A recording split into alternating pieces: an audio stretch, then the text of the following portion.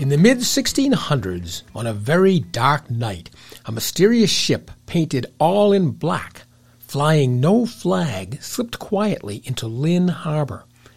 A rowboat was put over the side.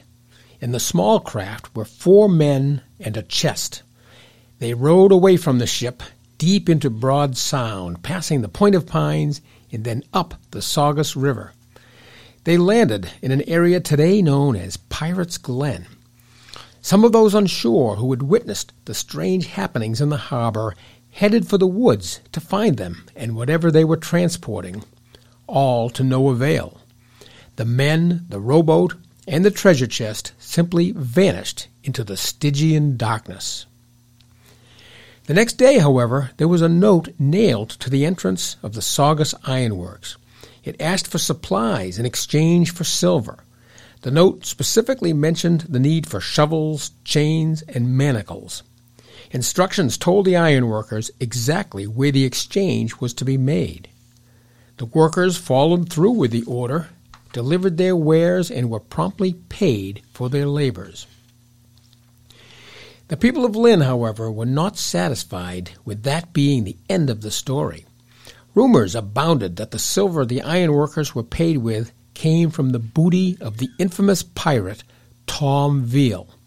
Search parties were formed and combed the area. Eventually, the pirates were captured and brought to justice. That is, all but their leader, Tom Veal himself. He escaped deep into Lynn Woods, where he holed up in a cave together with his treasure at a place now called Dungeon Rock. At least that's how the story goes. It doesn't end there, though.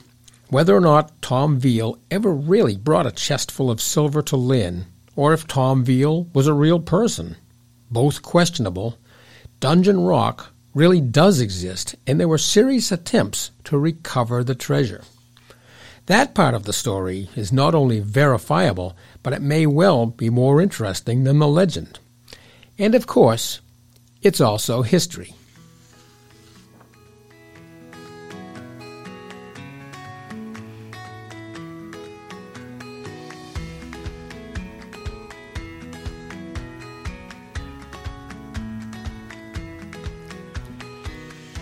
A long time ago, when I was about 8 or 9 years old, I went on an expedition with my father, a couple of uncles, and a few cousins.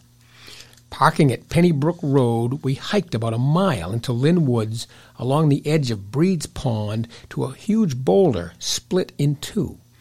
In the split, there was an iron door, which we opened. It led to a crude and slippery stairway deep into the ground, 135 feet down to be exact. We were armed with flashlights and also a bag of candles. We placed the candles on the walls of the man-made cavern and lit them.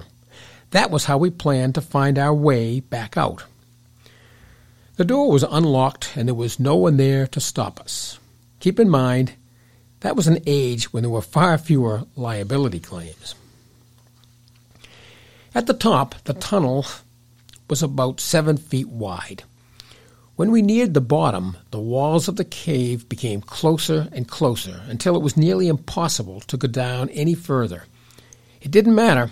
The bottom was filled with water and the subterranean journey was over in any case.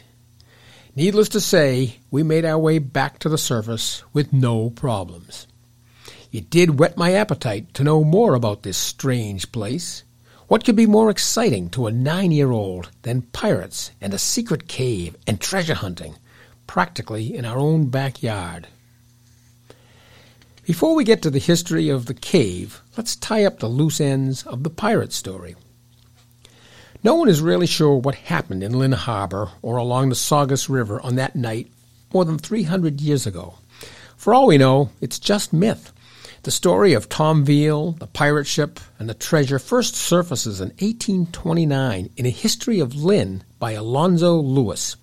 He relates the story of the ship and the rowboat ride into the woods. He talks of the Lynn town officials capturing all but one of the pirates. He then says that Tom Veal, the one who got away, fled into Lynn Woods, finding a cave to live in. Veal then became a respectable, although reclusive, member of the community. He set up shop as a cobbler and occasionally ventured down into town. Why Veal wasn't arrested like his cohorts, he doesn't explain. Everybody seems to know where he lived.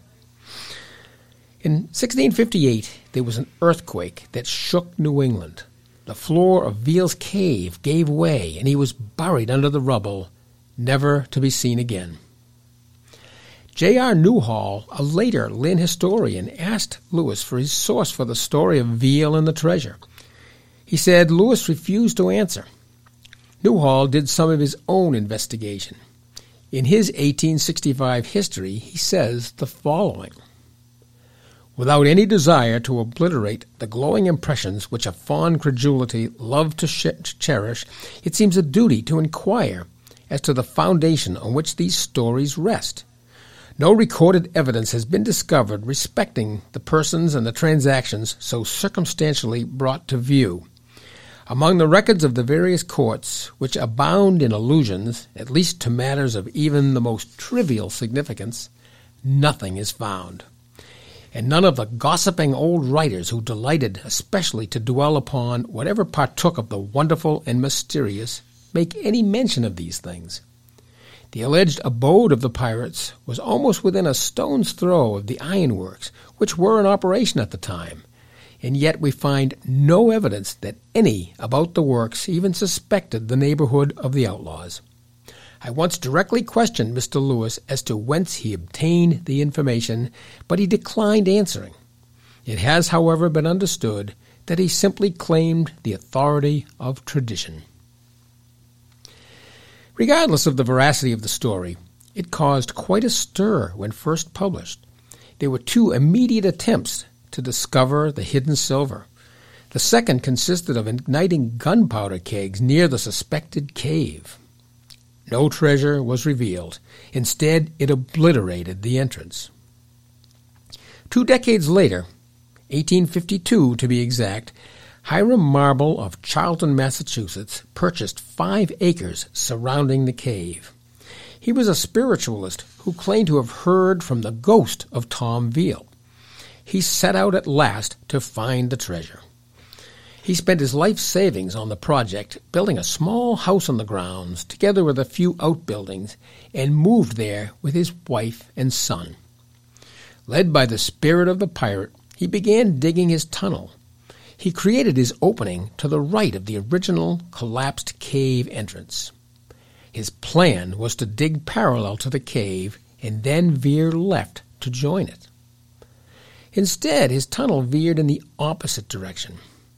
When asked why he did that, he said, "The ghosts told me to do it."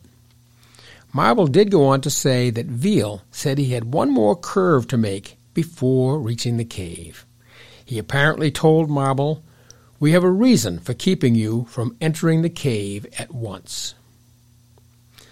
When his son Edwin got older, he joined in the search, using dynamite. The pair crawled along, digging at the rate of about 1 foot per month. When money got tight, they started charging for tours of the tunnel. Although their home had become a tourist attraction, the Marbles never lost sight of their task, to find the treasure. They kept on digging. Hiram Marble died on November 10th, 1868, at the age of 65, and was buried in the Bay Path Cemetery back in his hometown of Charlton, while Edwin toiled on for the rest of his life. Edwin died in 1880. Unlike his father, he was buried at the site. Next to the entrance to the tunnel, a pink-hued rock marks his grave. The Marbles, Hiram and Edwin, never found what they were looking for, at least not in their lifetimes. Their work was not in vain, however.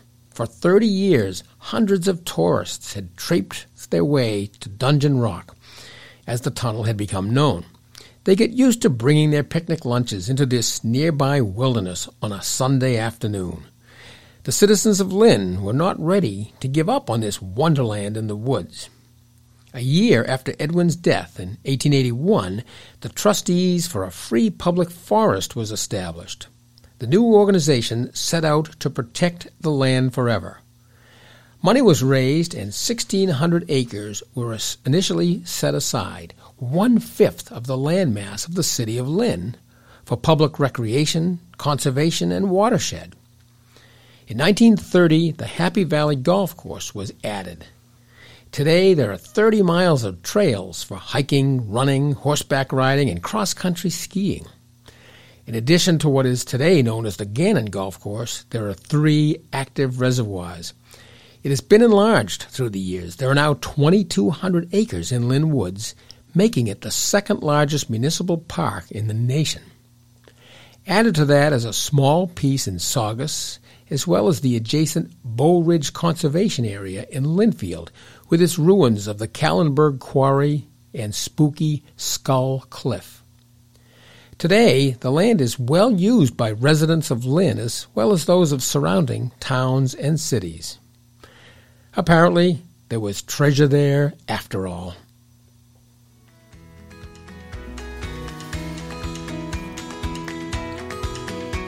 Thanks for listening. Come back next time for more Tales and Tidbits of New England as we dig out another story from Allen's archives.